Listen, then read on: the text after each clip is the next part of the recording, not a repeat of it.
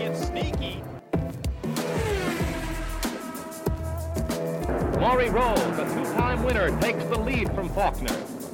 That's the way they finish the first lap.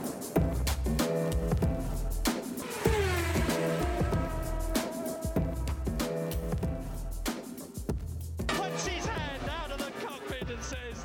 Welcome to another episode of Pit Lane Parlay. I am your host, Mike Jokum. Matt is here, stuck with me as he has to stare at my face for one more episode of recording this week, and then that's about it. But not too much IndyCar, although we did think there would be no news this week, and then NBC and IndyCar decided to drop a nice present in our laps, actually before we recorded for once. So thank you to whoever decided to announce that on a Tuesday instead of usually Tuesday night or Wednesday morning. But I'm assuming everybody saw it at this point. NBC has re-upped with IndyCar on a multi-year contract where, assuming the race calendar is 17 races, 13 will be on the big NBC network, 2 will be on USA Network, which for all purposes is essentially replacing NBCSN. John Miller from NBC said that today. And then 2 races will be Peacock streaming exclusive. So I guess, Matt, before I get your input on that, a few other notes. I think it was Eric Smith from Race Review Online asked, hey, if there's an 18th race added, where would that race go? Would it be NBC or USA? And there wasn't really too much of an answer given, but he didn't say. John Miller, this is from NBC, didn't really say, but I kind of got the view that it would be like a USA, or if it was some sort of marquee event, NBC. Definitely not a streaming-only event. And probably the most exciting news, all races are streamed live on Peacock, even the ones that are on NBC and, USA, are all on Peacock. I think that's the best news. So, Matt, your reaction. They're using the platform to stream live races? Crazy. What? Wow, that could have gotten us around so many problems. Yeah, I mean, it's mostly positive. I think for the longest time there, we thought it was going to be CBS until about a month ago.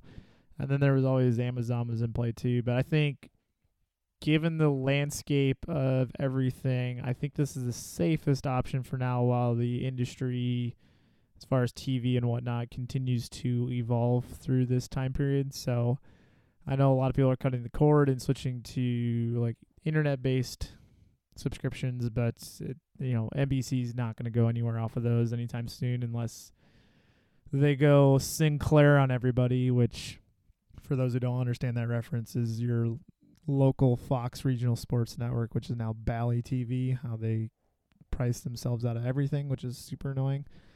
But I think as a whole, obviously there's your typical negative naysayers. You get 13 races on NBC, but you put 2 on the and people go nuts. And I have no idea what people want out of that situation. I mean, I don't see how because I'm assuming we're still having 18 races. I'm keeping my hopes up. Yeah. But I don't know how you take 2/3 of schedule, put it on there. Because what we're at this year, 8 out of 16. I think it actually will end up being 9 because I think 1 got changed from NBCSN to NBC. But yeah. Barber, yeah. So I mean, we're still increasing. TV audiences have been way up this year on NBC, so we get that continuity. People don't have to find a new channel or whatever. I don't have too much wrong with it. All looks good to me. Yeah, and listen, the Peacock is $5 a month if you pay for premium. You're getting obviously all the sports that are on Peacock, plus there's tons of TVs and movies and stuff. I know we use it at least a couple times a week as it is. So, and I'm just talking by we, I mean Meg and I here in the house. But if you think about it, so let's say you just sign up for IndyCar. You don't care about movies, TV. You don't care about Tour de France, hockey, whatever else happens to be on there. I don't know. I'm making stuff up now, but $5 a month for a 5-6 month season, so that's $30 right there. You get every race, practice, qualifying, Indy Lights race, and then 2 races are exclusively on it. So if you're already paying because you're a fan and you want to watch qualifying or Indy Lights or whatever, you're already there. Or if you just pay for, let's say that both of these races are, let's say they're 2 separate months. So you pay $5 one month, cancel, pay $5 another month and cancel. You're really only spending $10 at the most to get those 2 races that otherwise you wouldn't see. So I don't think it's a big deal. We're seeing stuff go more streaming. We're streaming focused in the long run, but getting 13 of hypothetical 17, I'm going to do that math because I can't do math in my head to save my life here. 13 divided by 17 is 70, just over 75%, 76% of your races. So 3/4 of the races are on NBC, 2 are on USA. So that's 15 to 17. That's close to 90% of the races on TV already. So I honestly was expecting a lot worse. I was expecting like 8 or 9, maybe 10 NBC and the rest fully Peacock. So I was pleasantly surprised today.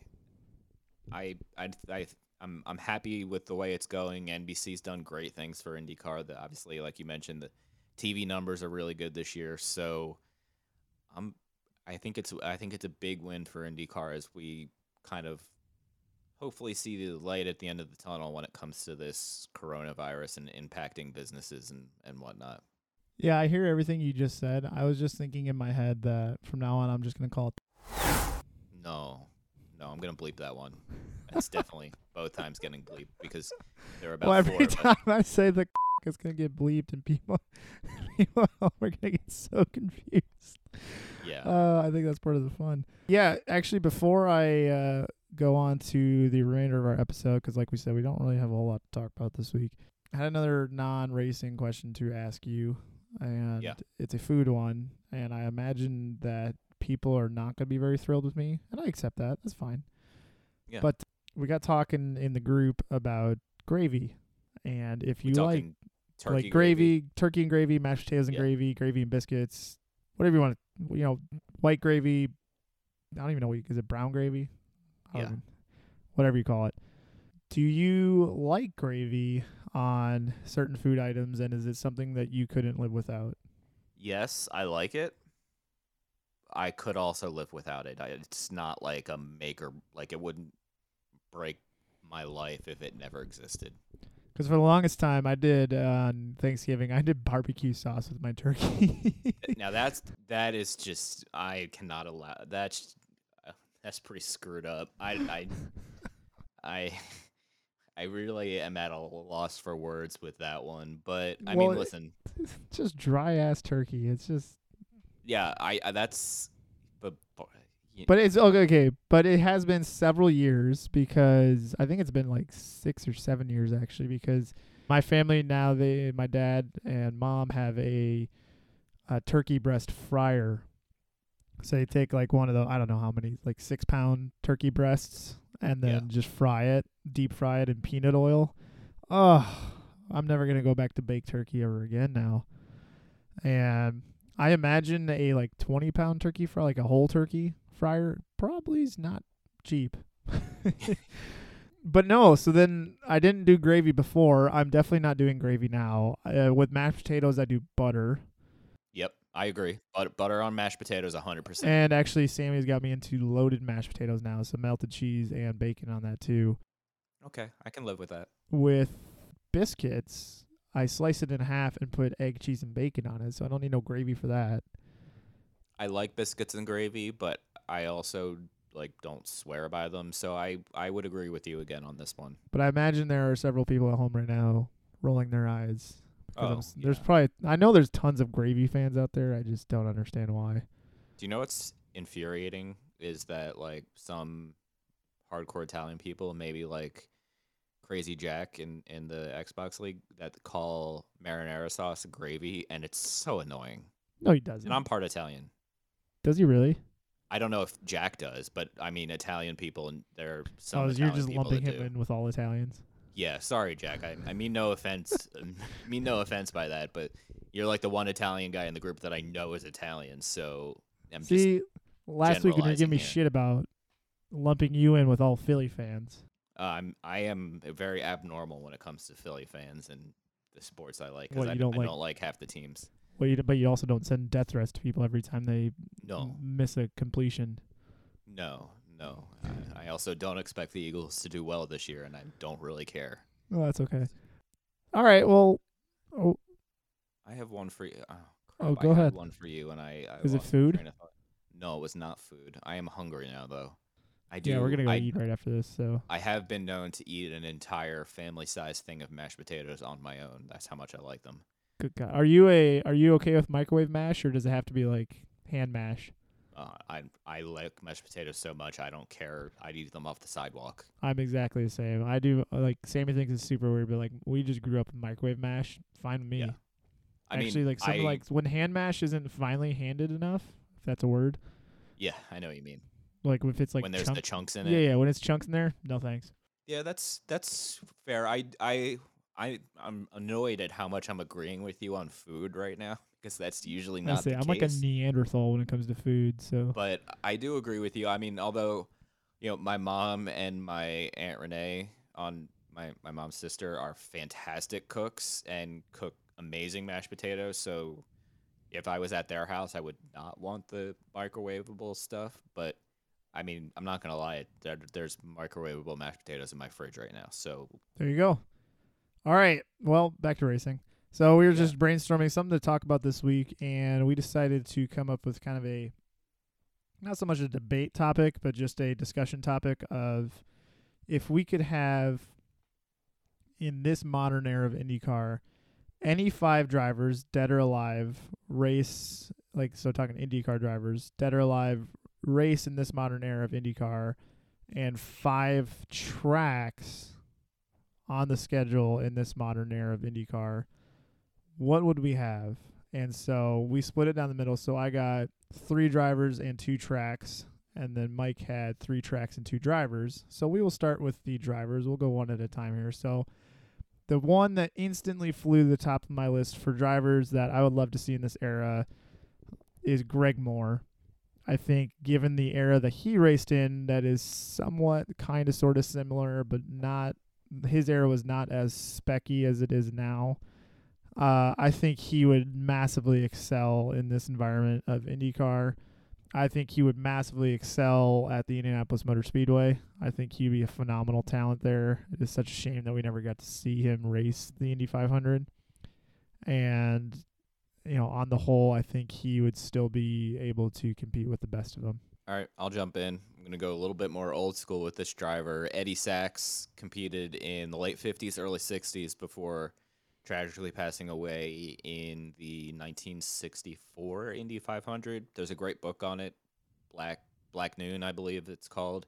I read it in 2 days, and I never read books that quick. So if you haven't read it, I highly, highly, highly, highly recommend it. It's really interesting. But Eddie Sachs was kind of a badass driver, didn't give 2 Fs about anything, went full throttle, didn't care about anybody else out there. And I would really like to see what somebody like him could do in modern times, even if it was like somewhat modern times. But yeah, I'm always fascinated with Eddie Sachs' stories and articles and books and whatnot. I think had an interesting background coming into racing. So I don't want to. I won't spend too much time on it, but Eddie Sachs is one for you youths out there that maybe don't know too much about him. And I'm not singling you out, Matt. I know you didn't know the name too well beforehand, but it's worth investigating. He's a pretty interesting guy. Now, listen here. Just because I wasn't alive for the 1964 Indy 500 like you doesn't mean you have to give me crap about it. I'm just giving you crap because last night you were like, I didn't know that name. No, I knew the name. I didn't know that he Okay. died. Oh, okay. I'm sorry. All right. No, fair, yeah. You're like, fair. because I was like, yeah, we were talking about who we should pick, and I'm like, wait, Eddie Sachs died? You're like, yeah. I'm like, oh, I didn't know that. I knew his name, Yeah. though, at the very least.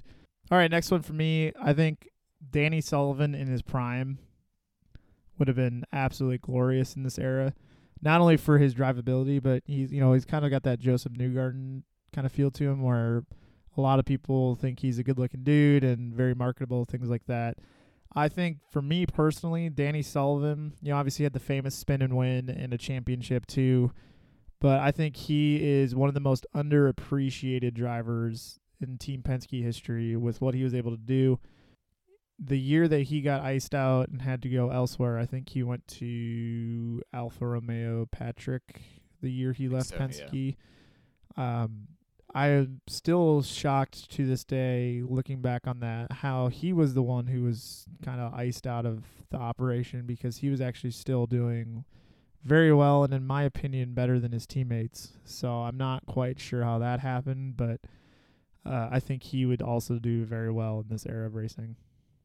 All right, my last driver is Roberto Guerrero. Obviously had a decent amount of success in the late 80s and early 90s. Obviously his accident also kind of prevented him from having further success, and he's one that, if healthy and racing now, I think would be a perennial front runner year after year. Drove great cars, always. Greetings from Evergreen Podcasts. We're rolling out a listener survey, and we want to hear from you. The information in the survey will help us gather statistics and, in turn, make our shows more appealing to advertisers. I know most people don't like ads, but this is one of the only ways our shows make money and help keep their lights on. We promise it will only take a few minutes, but the impact on our podcasts will be tremendous. As a token of our appreciation, we'll randomly select one lucky participant each month to win an exclusive merchandise package from Evergreen Podcasts. Head to evergreenpodcast.com/listener-survey to help a show and possibly get some free stuff for doing so.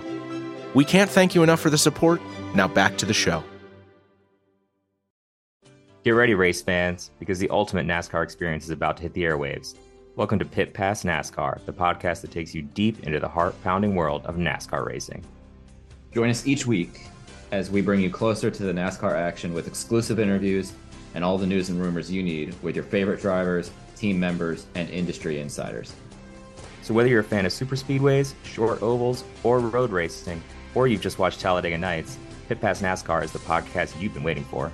Get ready to fuel your passion for NASCAR like never before. Subscribe now to Pit Pass NASCAR on your favorite podcast platform, or head to evergreenpodcast.com and get ready to join us. Launching in the fall on Evergreen Podcast Network. Follow us on social media at pitpass_NASCAR to stay up to date with everything you need to know about the podcast. Didn't win the 500, but finished second a couple times. So second at least once. I can't remember now that I'm actually talking about him. But another guy that I find very interesting to watch old races of his and how good he was, mainly prior to the accident. And unfortunate that it happened. And then my last one, I'm actually going old school, which is weird for me. I'm going Jim Clark. Oh, great pick. Yeah, I think, what did he end up winning? He ended up winning like a third of the Formula One races he entered, and the reason he counts as an IndyCar driver is because Formula One sanctioned somehow, I don't know how, the Indy 500 was a Formula One race. And I think it was 1965 he won with the rear-engine Lotus, and was an unbelievable driver, unbelievable talent. I think the only potential knock I would have on him in these cars is that he never raced in anywhere close to a spec era, so I don't know if that would translate or whatnot, but just on a talent standpoint, the guy was unbelievable. So I imagine he would have no problem getting up to speed in his prime in a current IndyCar, and he also loved to jump in anything that had four wheels and an engine, because it was the tragic accident that killed him. He was actually in an F2 car, I believe, or whatever the equivalent of an F2 car back in the day was.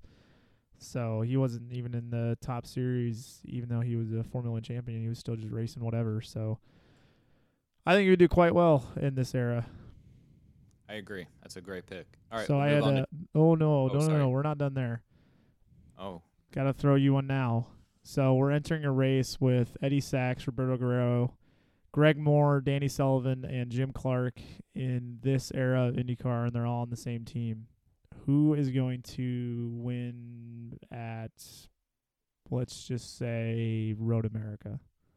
Jim Clark. Really? Yeah. I would agree. Who would win at,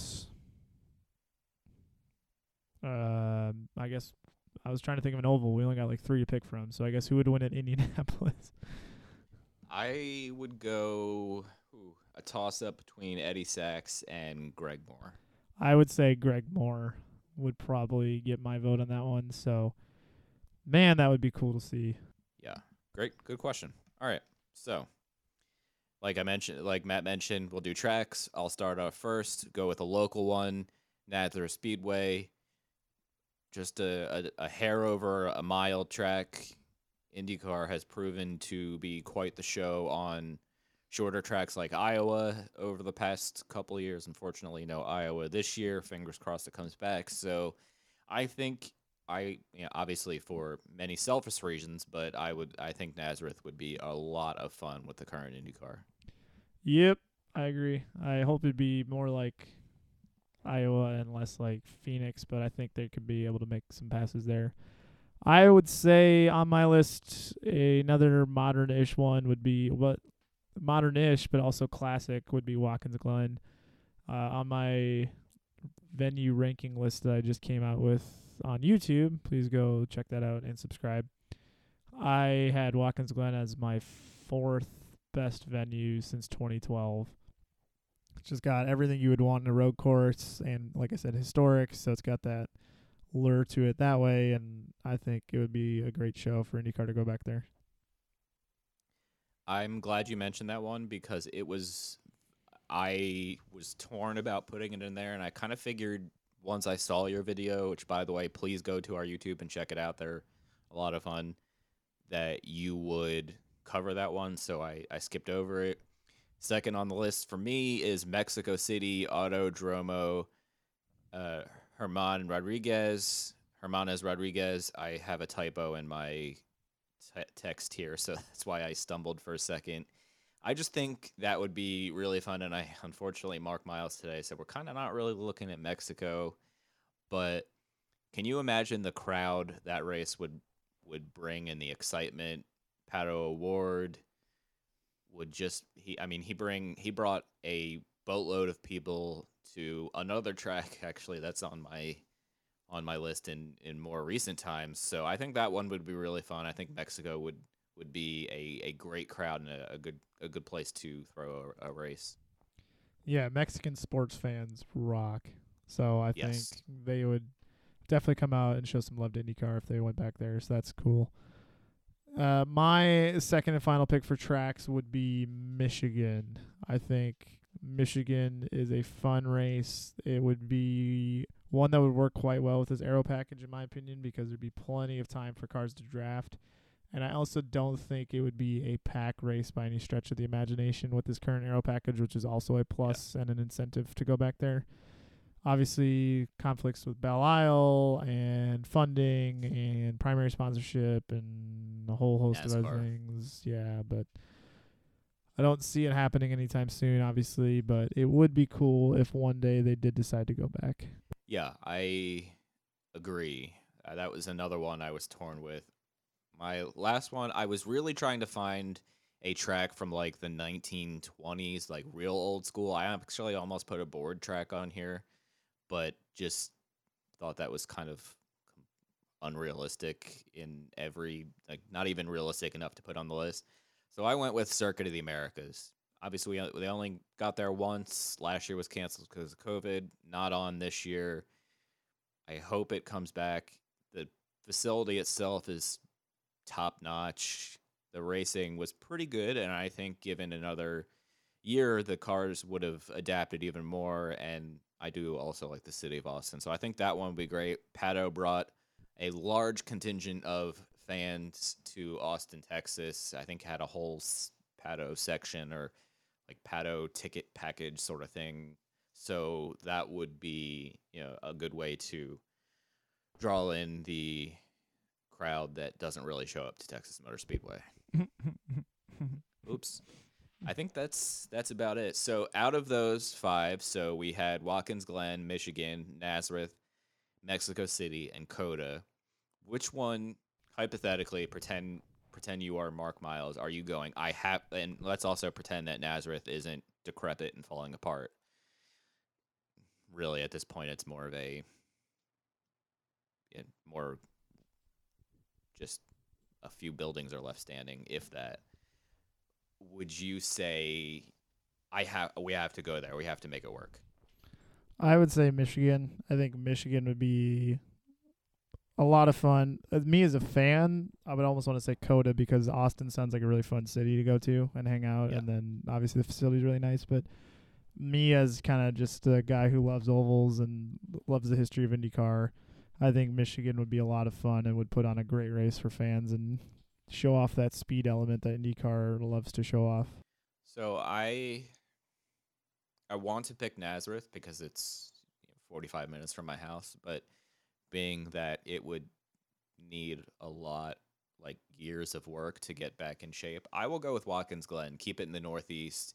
Watkins Glen always draws a good crowd. The track is amazing. I've never actually been there, but I've driven past the exit on the highway to get to and from Toronto, so I would love to go up there. I think it's top of my one of the top of my bucket lists of tracks that are actually still in existence.